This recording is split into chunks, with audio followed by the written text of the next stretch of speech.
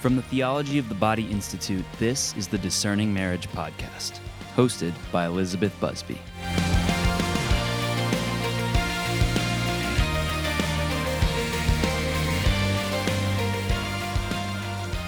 Hey y'all, it's Elizabeth here. Welcome back to the Discerning Marriage Podcast. I have someone on my podcast today who accompanied me through the deep ache I experienced after my huge college breakup I've told y'all a little bit about, and in the intervening single years that it was really only 4 years, but it felt like a decade. And I didn't actually know her. I read her blog. But the Lord in his providence have led us together in person-ish. We're on Zoom. But I have with me Christina Jalloway. Oh my gosh, I don't think I've ever said your last name. Is that how you say it? Jalloway? It's Jalloway. Jalloway, perfect. A lot of people say Jalloway, so it's okay. Jalloway, Christina Jalloway, known at the time that I discovered her as the Evangelista. Hi, Christina.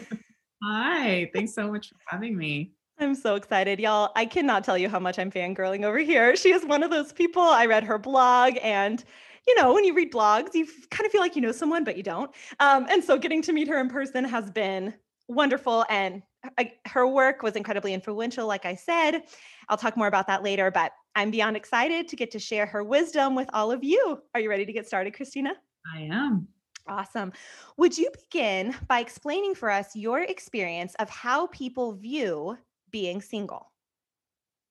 Well, I think that the most common view I encountered and still encounter is that it's sort of a holding pattern or a waiting time or an in-between time when you are kind of waiting for your real life to start or your vocation to start. And so therefore, there's really nothing, the church doesn't have much to offer you in that time in terms of vocational support. And so you just kind of are in limbo in a way. And that's the way I felt that way for sure for some of my single years. And I was single. I mean, if you start counting single years when you leave college, I was single from until I turned 33. So over a decade. And I definitely felt like I was waiting for my real life to start until I finally realized that was a terrible way to look at it. No way to live. Not what the Lord wanted. But that took me until I was really in my early, 30, 31, 32. I mean, I think I spent the majority of my 20s just trying to white knuckle it and wait and, be strong and distract myself.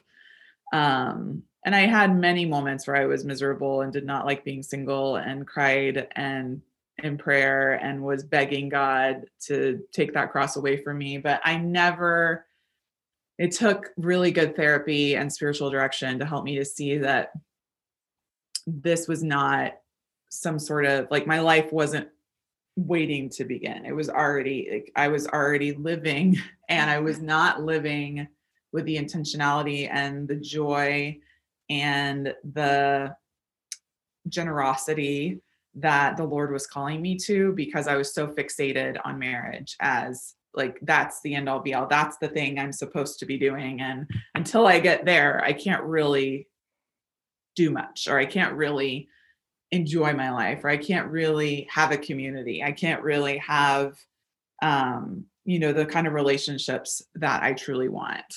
And, that just was a lie from the devil. And I have spent a lot of time writing and speaking and just sharing that I don't want other people to fall into that trap either, because that's not what the Lord wants for us when we're single. Amen. So will you please elaborate on why it's toxic, right? Why that's not what the Lord wants, and what an alternative healthy view of single life is? So I think it's toxic for multiple reasons. One is that it reduces vocation to, either you're married or your religious life, end of story. Those are your vocations. And there's no room for an understanding of God calling you to something particular, like a personal vocation within that spans your entire life. It's not just for when you get married or when you become a religious. It's something that the Lord is calling you to right now, because it's how he created you and what he created you for. And a way of kind of getting in touch with that is by discovering what your charisms are, what your unique gifts that God has given you, that he wants you to develop and he wants you to share with the world.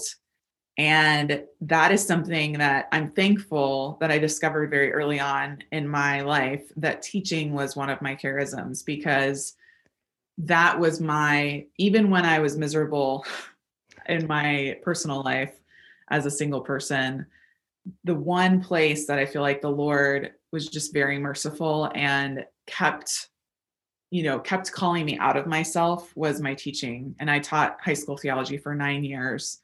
And I'm thankful for that. But I think there are a lot of single people who are in jobs that maybe they don't feel like this is my life's work. This is what I'm called to do. This is an outflowing of my gifts, of my charisms. So I think that a healthy approach to the single life is seeing it as, this is where God has willed me right now. And so wherever God has me right now, that's where he is. He's not in some future that I don't know about, that I can't possibly predict. He's not in the past. He's right here. He is in my reality as it is today. And so waiting for him to show up later is not a Christian attitude, because that's assuming that he's not in the present with you. And so I think a big attitude shift or mindset or perspective shift that happened for me was seeing that the Lord could use me, the Lord could bless me, the Lord could make me happy, and not in like the superficial emotional sense, but in the like sense of this deep satisfaction that I was where I was meant to be without a husband. Because a husband is not the end all be all of existence. So true. Marriage is not the end all be all of existence. And I had made, and I think many single people do this, I had made my vocation into an idol and into this missing puzzle piece that until I had it, I couldn't be happy. I couldn't travel. I couldn't do all these things that I wanted to do. I didn't need to, since I wasn't married, I really didn't need to worry about cleaning my room or saving money or, doing these really like very practical self-care type things that are really just about being an integrated person, which I think the Lord wants us to be. And I was kind of making excuses for myself. So I was like, I'm single, so I'm not in my vocation yet. So I don't have to really like dig deep and ask these hard questions about, okay, where is my hope? Where is my joy? Where am I placing where's my heart? Where's my treasure? And so it took, like I said, when I got to my 30s, and I finally got into some really good therapy where I was like starting to really be honest. I had been in therapy off and on my whole 20s, and some of it had been helpful.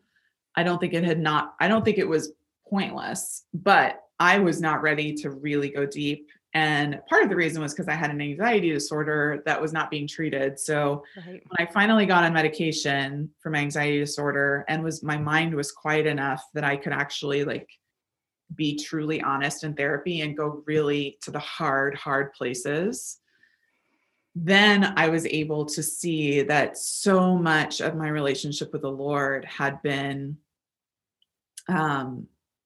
impeded, had been hurt, had been wounded by things that had happened to me in my relationships in the past and my family of origin. And I had made marriage into this, like, this is the ultimate validation of who I am. This is the ultimate validation of my worth, my value as a woman, my beauty, all those things. And that had more to do with my wounds from childhood and adolescence than it did with anything related to vocation. Right. And so when I finally got that help, I was able to see, okay, so what I'm really afraid of is death. What I'm really afraid of is being alone. What I'm really afraid of is that Jesus does not love me enough to make me happy, that he can't really make me happy. And so I have to look to a husband, or I have to look to these other things outside of him to satisfy me. And when my spiritual director helped me to see that, time in prayer helped me to see that, therapy helped me to see that, all these factors came together. And that was when I was finally able to say, okay, so I'm going to live my single life as if this is my actual life, like the life that God is calling me to right now. Because I could die tomorrow, and I don't want to die after living a life where I've literally just been waiting for a human to come and fill this need that I have for the Lord. And so that was a watershed moment for me. And I was like when I was 31. And it's just the irony that it took me that long. I mean, and I know there are people, I mean, my mom says it took her until she was in her 50s to realize that. And so I'm much further into ahead her vocation. Yeah. Yeah. But I'm thankful that I came to that point before I got married, because if I had gotten married with that attitude that this husband, and I told my students all the time, your husband can't satisfy you, only the Lord can satisfy you. I knew that intellectually, but that was not where I was in my heart. Right. And I'm so thankful that I didn't get married until after I really embraced that truth, because I would have been, I mean, I just know my marriage would have gotten started in a much harder place than it did. You may have even chosen someone that wasn't actually a great fit for you because he felt like he could meet those needs. Yes. He didn't realize he wasn't God or whatever. Right. He was trying to meet them instead of leading you to the Lord. Yes. Which would have been a dumpster fire. I didn't almost marry him, but I was in a relationship with someone that was not right for me. And he knew on some level that we weren't right for each other, but he had a really hard, we both had a hard time letting go of it, because for different reasons. My reason was I was afraid nothing else would come along. And this was as good as I could get. And what if I'm just being too picky? All those things that people say to themselves to try to justify a relationship they know deep down is not right for them. And it was literally after I gave it a second chance. We had broken up already before. I gave it a second chance. And he was the one who finally was like, look, I know there's someone better than me for you. Wow. And I was really mad at first because I thought he was going to string me along for a long time. But I was ultimately very thankful, because truly, the next day I was introduced to my husband. Oh my God. So providence is funny, but if I hadn't come to that place where I could let go of that relationship finally, I don't know where I would be now. I don't think I'd be married to Christian. So I'm very, very thankful for that. Wow. So you mentioned therapy, and this is something that you talk about on your blog. Find a good therapist. And thanks be to God, I found a good therapist. And then it led me to want to become a therapist once I'd done a lot of really good work with her. It was actually really funny. She was so good. And at one point she was seeing me, 3 of my best friends, and my sister, because I just kept referring. We would be out in public talking about her. Her name's Anne. And someone would be like, who's Anne? I was like, oh, she's our therapist. Love her. So a good therapist. This is something that you've talked about before. And if you could take a second to elaborate on that a little bit. We had Dr. Greg Bottero on to kind of debunk the myth that you can only go to therapy if there's something like if you're schizophrenic or something. If there's something really, it's only for, super sick people. It's not. And it doesn't have to be for a long time, depending on what's going on. It can be for a short time. But could you talk a little bit about the benefits of therapy when you're single and using therapy as an opportunity to grow and encounter the Lord? Oh my gosh, I could talk about this for a very long time. So I'm going to try really hard to keep it short. I truly think it is the most, other than frequenting the sacraments and developing a prayer life, I think going to therapy is the best thing you can do for yourself and for your future. vocation. If you're called to marriage, you're not just doing it for yourself, you're doing it for your future children, you're doing it for your husband or wife. If you're called to religious life, you're doing it for your future community, for anyone that you minister to. If you end up being single for the rest of your life, you're doing it for every person that you encounter and all the people that you're in relationship with. So there's no reason not to do it, in my opinion, because we live in a broken world. We are parented by sinners who, whether or not they inflicted developmental trauma on us, which a lot of people don't understand, that you don't have to be abused sexually or physically to be traumatized by your parent. Yes. You can have really beautiful, holy, loving parents who traumatize you. And there can be trauma in your life without you going through like a post-Vietnam War PTSD reaction. Yes. And so I'm of the opinion that I think pretty much anyone who lives in this world in our current modern day situation could probably benefit from therapy. And the reality is that we've all been wounded, we've all been hurt. And sometimes the Lord really does come into it, like through prayer, through the sacraments, and he works, healing, and we are freed from burdens and from besetting sins and things like that. And the Lord absolutely does that. But there are wounds that are in our brains that are neural pathways that have been hurt, that have been destroyed because of, broken attachments and things like that. And the Lord has given us, I truly believe the Lord has given us the field of counseling and therapy to help us heal in those ways. And so we don't have to wait until heaven for those wounds to be healed, because he wants us to be able to love freely. And the more healing you receive in terms of your own ability to regulate your emotions, your ability to move past the things that have wounded you and hurt you, your ability to forgive those who have wounded you, when you get that kind of healing and therapy, you're able to love better. That's just, for me, I see the fruit of therapy every day in my ability to be patient, more patient. I know, like a billion times more patient with my toddler, and more empathetic and more just be able to regulate my own feelings around his behavior than I ever would have been pre-therapy. And I know it's made me a better mother. I know it's made me a better wife. I am able to engage in very difficult conversations and hard moments with my husband in a way that I never would have been able to if I hadn't gone to therapy. And I know this because I know how I used to handle difficult situations in relationships. I know how I used to handle my own emotional dysregulation, and it was not good.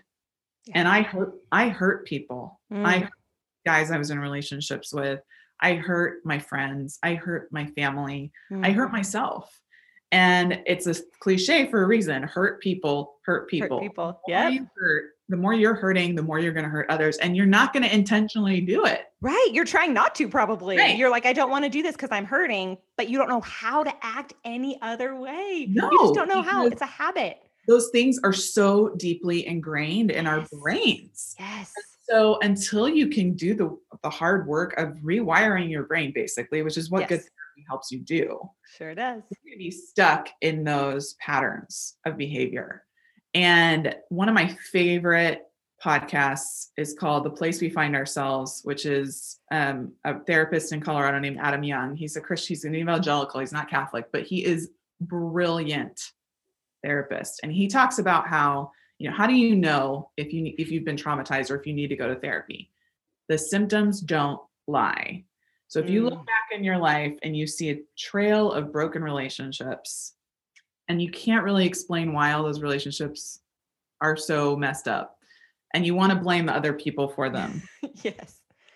That probably means there's some developmental trauma that needs to be worked out. Or if you look back in your life and you don't see any brokenness because you've never gotten into a conflict with anyone because you're so terrified of conflict and you just have stayed on the surface in all your relationships, that probably means that there's some trauma and you need to get help. And I wish I could just convince every person to go to therapy. And I know it's not possible financially for some people, which is unfortunate, although there are a lot of opportunities for people to get, be on sliding scales and things like that. A lot of therapists sometimes they're on insurance. Yeah. And sometimes they're on insurance. I often encounter I can't afford it thing. And I really wonder how true that is. I mean, I'm sure it is true for some people, but I do think for some people it is an excuse. Things about doing it when you're single is probably you have a job. And so probably you have a lot of discretionary spending. Yes, you have more disposable income than you do when you're married. Absolutely. Typically. And so if you look at your finances and prioritize my healing, my self-care is what is going to take priority for these next 3 months, 4 months, 6 months, and you reallocate your funding to be able to do it. I think that's one of the really great benefits of doing it when you're single. That was certainly my experience. And time. You have way more time. Way more time. Yes. I don't care how busy you think you are. You have more time. Yes. Than you will if you are called to marriage. Yes. My therapist was not on insurance, but she was so good for me. And I was a missionary and in grad school. Like I remember at the time, it was just from a financial perspective, I was like, there's no way, but I just reallocated and I looked and I figured it out. And it was the best money I've ever spent. Yeah. And Maura Berg, amazing. Well, now she's Maura Presler, but she's she started Made in His Image, which is a recovery website for women who've suffered from abuse and have, especially with eating disorders. And she worked, I think 3 or 4 jobs at one point so she could pay for her therapy because she was going weekly. Sure. She had a lot of stuff, a lot of abuse in her past, a lot of trauma. But she did it. And I mean, I think of that, I think of her and I think if she can do that, then anyone can. I mean, with enough conviction that this is important, you can make it happen. And she wrote this beautiful post. I think it was on Instagram, but when she had her first son, because she's married now and she has 3 boys, and she held him to her and she looked at him and she thought of all the years that she spent in therapy, all the jobs, all the jobs she took just so she could pay for her therapy, and all the dark places she had to go to in those sessions and to work through. And she looked at him and she said, I did it for you. And it just always, oh my gosh, it just gets me, because that's when I look at my sons, I think I did it for you, because my mom, she didn't get to go to therapy until she was in her 50s. And she had major trauma in her life. And one of her biggest rallying cries in my life was go to therapy before you get married. Go to therapy before you get married. Go mama. I know. She sounds amazing. I'm so thankful for her. And she realized that because of her trauma that was not worked through, she hurt us unintentionally. And so she was willing, she actually helped us out with therapy, all of my sisters and I, at different points in our lives, which is such a huge gift. And I feel super blessed that I was able to receive that. But I saw my mom suffer because she wasn't able to work those things out before she got married and before kids. And you suffered. Yeah. And I suffered because she hadn't done it. And, all of everyone that I know who's gone to therapy post-marriage and kids says they wish they had done it earlier. I mean, I've never met anyone who was like, man, I'm really sorry I'm really happy I waited until I got and had like 4 kids under my belt before I started going to therapy. No joke. Because the freedom that you experience after working through all that stuff is something you cannot comprehend when you're in bondage. You just can't imagine that you could be free. You can't imagine what it feels like to be free. It just, we are on the same page about this. And I'm so glad we were able to talk about it. Because y'all, really true. The greatest gift. Greatest gift. Yes. So in addition to therapy, what are some other concrete ways that people can thrive while they're single? or anything you recommend doing in addition to therapy, of course? Yeah, I recommend that you really pour yourself out as much as you possibly can for others, because you have to choose to do it when you're single in a way that you don't have to choose to do it when you're married. That's a good point. Or mom changing diapers. When you're in a religious life, or when you're a parent.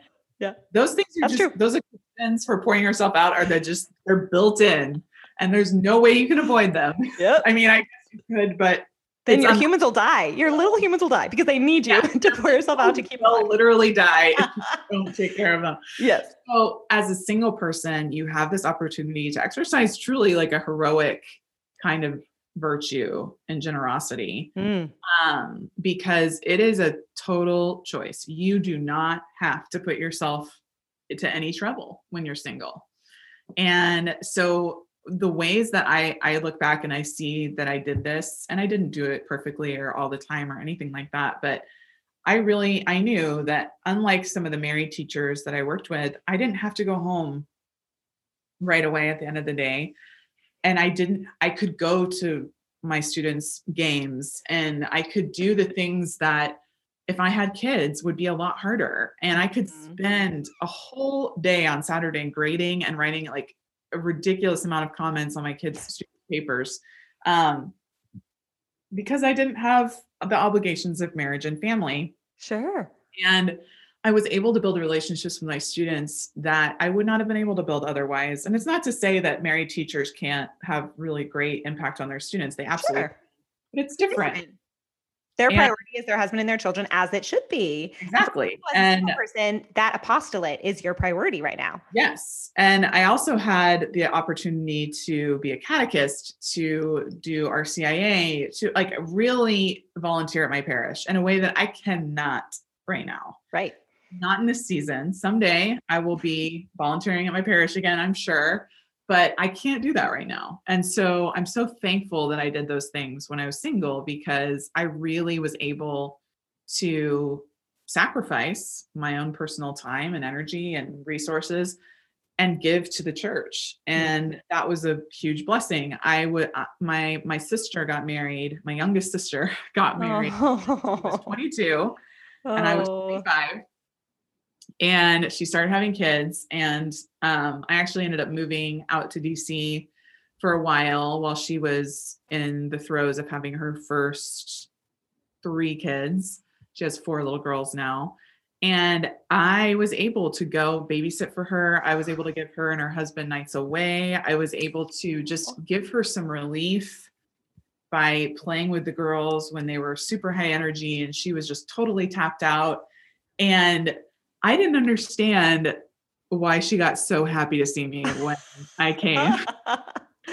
Until now. But now I do. Now I get it.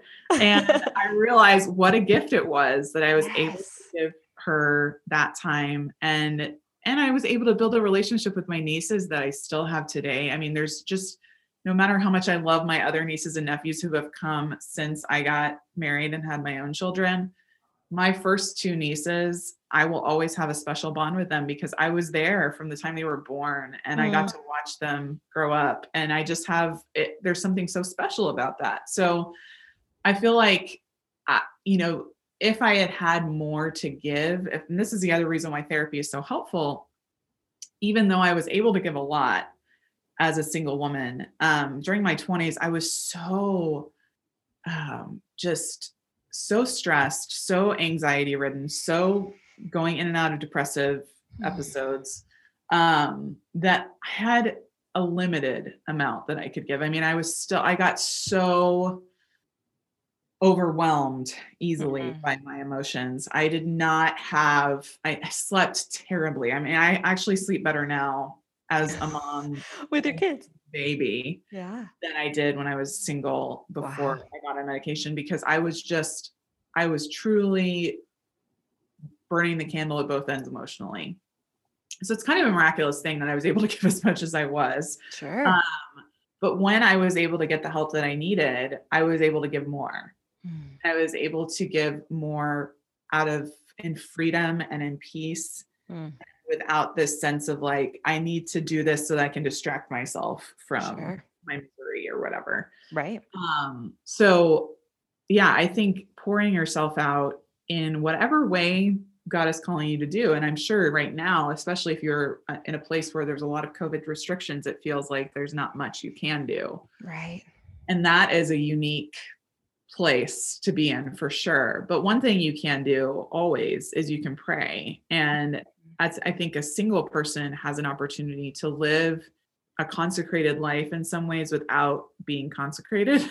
Yeah. You can have long times of prayer and focused and like really enter into scripture, really enter into spiritual reading, all those things that it's much harder to do once you're in your vocation, unless you're a contemplative nun or monk. Sure. But most people aren't called to that. So unless you're called to that vocation, you're not ever going to have the kind of time to pray that you're going to have in this point in your life until maybe you're like an empty nester or something. And that's a huge gift. And I miss those times. I miss being able to pray like I used to, but I'm so glad I did it. I'm so glad I went to adoration. I'm so glad I got to mass early and prayed. I'm so glad I stayed after mass and prayed. I mean, I can't do that anymore. Right. And it built a foundation in your relationship with Christ that you're building on now. Yes. And I'm able to, like, there's that, it's like, you know, I guess I would compare it to if, you know, for some reason my husband had to like go away for an extended period of time and the only communication we could have was letter writing or something like that. Our foundation and our relationship that we've built up over the past, you know, not that long, 4 years, would be so helpful in maintaining a relationship through that period where all we could do was write letters. So the foundation you're building in your relationship with Christ right now is going to help sustain you in those periods where you can't do much more than write letters, so to speak. Like I can't sit down and journal as long as I used to. That was my favorite way of praying. And I love journaling and I can't do that. I can, you know, I can read scripture. I can do the Magnificat. I can find little pockets here and there to pray, but I miss that. I wish I could still do that, but I know he's with me. And I still feel like I am close to him and he is close to me, even though it's just not the same. And probably won't be the same for a while. And that's okay. It's a different. It's beautiful because you're being faithful to where you are now. But because you have that foundation, it's easier to remind yourself, I can do this in the future. Like this is a season and the Lord will give me the grace to sustain my prayer life in this season if I'm faithful to, you know, the Magnificat and scripture, whatever you've decided works for you now. But there's that peace and that hope that in the future it will come back because of the foundation. So kind of with that, do you have any advice that you'd like to offer for pressing into the pain and the ache and the longing in prayer? And do you have any tips for how to view God in this time? Because I had a hard time with it. It sounds like you also had a hard time with it, and very skewed understanding of like, well, God could just give me my husband right now if he felt like it. Yeah. So anyway, so can you like just walk people through that, please? So the way that I learned to pray, my spiritual director in Phoenix when I was living there, for the last couple of years of my single life, it's a long story how I ended up there, but he taught me how to pray like a pirate, which sounds silly, but someone else had taught it to him, some other priest. I don't remember what the origin of the praying like a pirate thing is, but it's R, like, you know, R maybe. So A stands for acknowledge your feelings. First R is relate them to the Lord. The next R is to receive what the Lord wants to give you in that moment.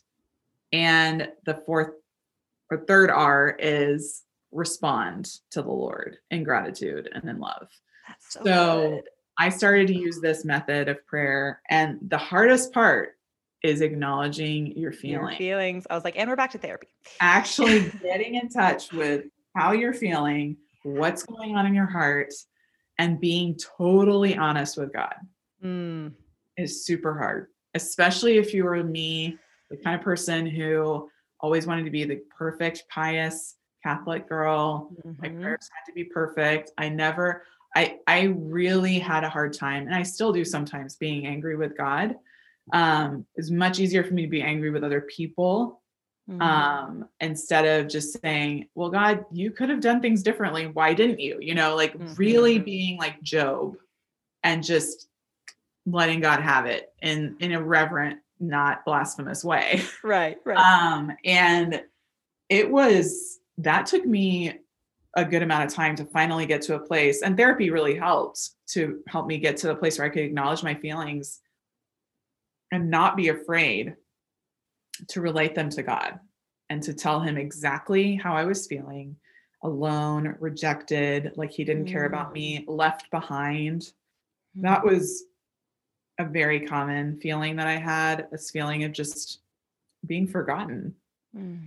And because I saw every single one of my friends from college, my closest girlfriends from college get married, including one who had discerned religious life to the point where she was in a habit, hadn't taken final vows or anything yet, but she was in her, first stage, and left the convent, discerned out of the convent. Her husband discerned out of the seminary, and then they got married a couple of years before I did. And I mean, I had been a bridesmaid in so many weddings. I saw my younger brother and younger sister get married before me. I felt forgotten. And when I was finally able to admit that to the Lord, and that I was afraid that I was never going to be I felt like a leaf that was being blown in the wind. Like I was just kind of drifting. I didn't have roots. I didn't have a place to say was my home. I didn't feel at home in my parents' home. I didn't feel really at home where I was. I felt, so many things. And so I was finally able to relate that to the Lord. It was a game changer for me. And I think praying that way, where you acknowledge your feelings and then tell them to Jesus, because you cannot have a relationship with someone if you don't share your feelings with them. Yes. However messy and bloody and ugly they are, like Jesus wants them. Christ longs to know our hearts. Well, he knows them, but he longs for us to trust him. So that's part of the reason why it's so silly that we don't. Yeah. It feels so intimate and messy. Yes. That we share our feelings with him. It's because he knows that's what we need. Yes. And so, because he doesn't need our prayers, he doesn't need us to tell him our feelings, right? But he wants them. Yes. And when I finally got to that place, I think that was where I was able to really process the pain, to cry the tears I needed to cry, and to just keep going back and saying, I'm still sad, I'm still angry, I'm still hurting, but I'm going to trust you. And I don't really feel like trusting you. So I give me the desire to trust you. I need you to give me the will, the grace to do the hard thing of trusting you and living as though I trust you, even when I don't feel it. And so praying like a pirate, as cheesy as that sounds, you won't be able to forget it. And that journaling was how I did it, because that was the best way I could organize my thoughts. So I would write this out, and eventually it just became second nature. So that was a really powerful way for me to press into the pain and to see the Lord as someone who wanted to know me and be in relationship with me. Because I think I had started to look at the Lord as someone who was withholding something from me for some unknown reason. Like it was somehow good for me, but he was just holding back. He was not going to give me what I truly desired, because I don't know why. Sure. And that's how I was. And really, if we look at Adam and Eve, that's how they saw God too. Yeah. He was holding back. That's a good point. That's what the serpent convinced them. Yeah. Did God really tell you that? Are you sure he doesn't just want to keep you from being as powerful as he is? I wanted to be my own God. I mean, that was really what it came down to. I wanted to be in charge of my life. And that is the perennial temptation that all human beings have faced since Adam and Eve. We think we know better than God. Even though I have abundant evidence that that is not true. I have so many examples. And I would tell my students this. I trust the church. I trust the Lord, because every time I've tried to do things my way, disaster. Yep. When I've been faithful to him, then even if it's hard, it's not a disaster. It's actually like there's life, there's fruit, there's goodness. And that was, I think it was changing my mentality. And it was a grace of this change of mentality from God is withholding something from me that I somehow deserve, to God has gifts for me that he wants to give me in his own time. And his own time is not my time. And I'm a huge Chronicles of Narnia fan. And in the Voyage of the Dawn Treader, Lucy and Aslan are having this conversation, and Lucy says, when will I see you again? Or something to that effect. And Aslan says, soon. She asks him when he's going to tell her the story. And he says, I'll tell it to you soon. And she says, well, what do you call soon? And Aslan says, I call all time soon. And I think about that a lot, because time is such a human thing. And to us, it feels like it's crawling, or it feels like it's speeding ahead. But to God, there is only the present. And to live in that present is what, as hard as it is sometimes, that's what we're called to do.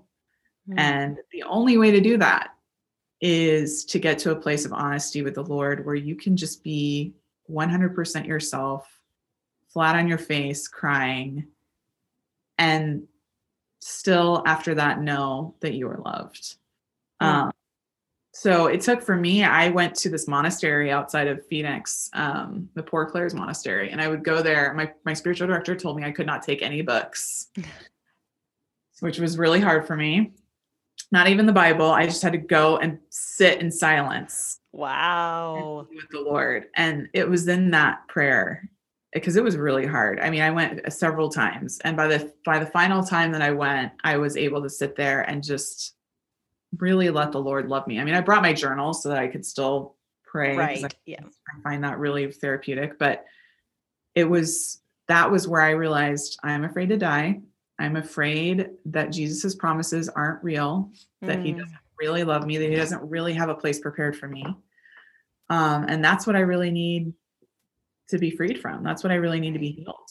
And so yeah, I don't know if that answers your question. It totally does. Oh, thank you. So the last question, what is one practical tip related to thriving in the single life that someone who's discerning marriage could implement today? I mean, there's so many things I could say. I would say number one would be to look at your life and look at your past and your past relationships. If you've had any relationships, like romantic or otherwise, and even just at your friendships and your relationship with your family, and ask yourself, is there a pattern that I see here? Ooh, nice. That's a good question. And if there's a pattern that you see, either that they all ended up kind of exploding, or with like major conflicts, or that there's really nothing ever happened because you were so afraid to get into any kind of conflict, right? Then I would encourage you to really seriously think about going to therapy, and talking with a therapist about those things. I've had friends who've gone to therapy and literally have told the therapist, I have nothing to tell you. I have nothing to talk to you about.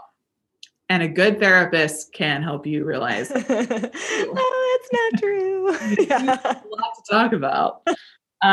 But if you're not open to it, if you're not really ready to be honest and be real, don't waste your money. Yes.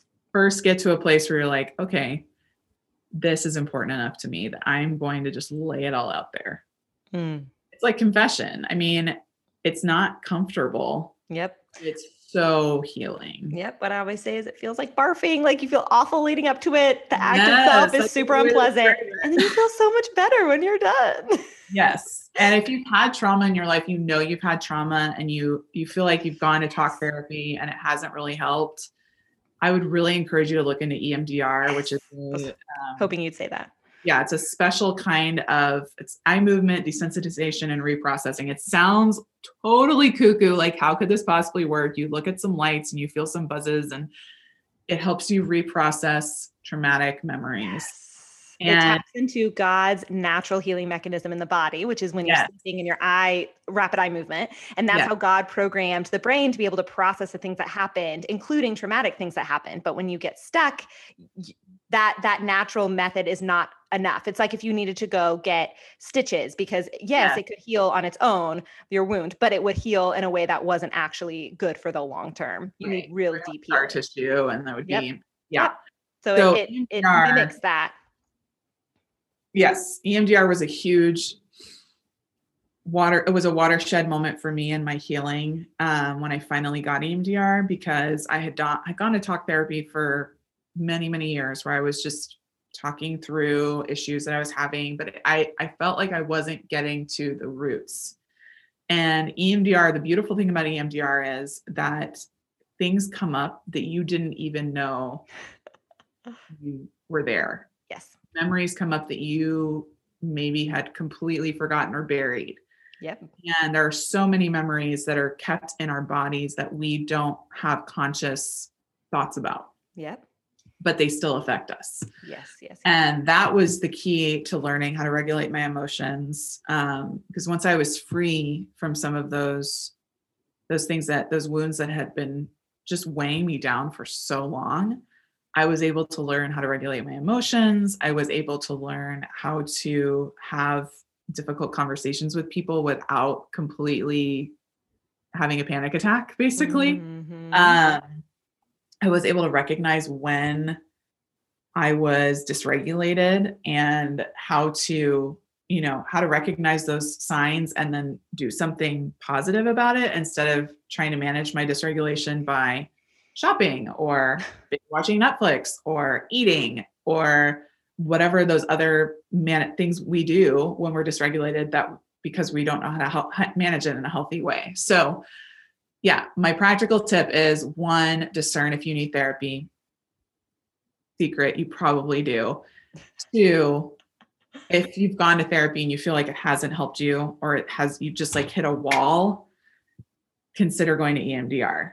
And you don't have to necessarily have like this profound relationship with your therapist who does EMDR, because EMDR is really independent of the therapist. The therapist just has to be trained to do it the right way. And as long as they read the script, it's your brain, thanks to God's natural healing mechanism, that does the work. It's not the therapist who does it. So yes. That's my tip. I love it.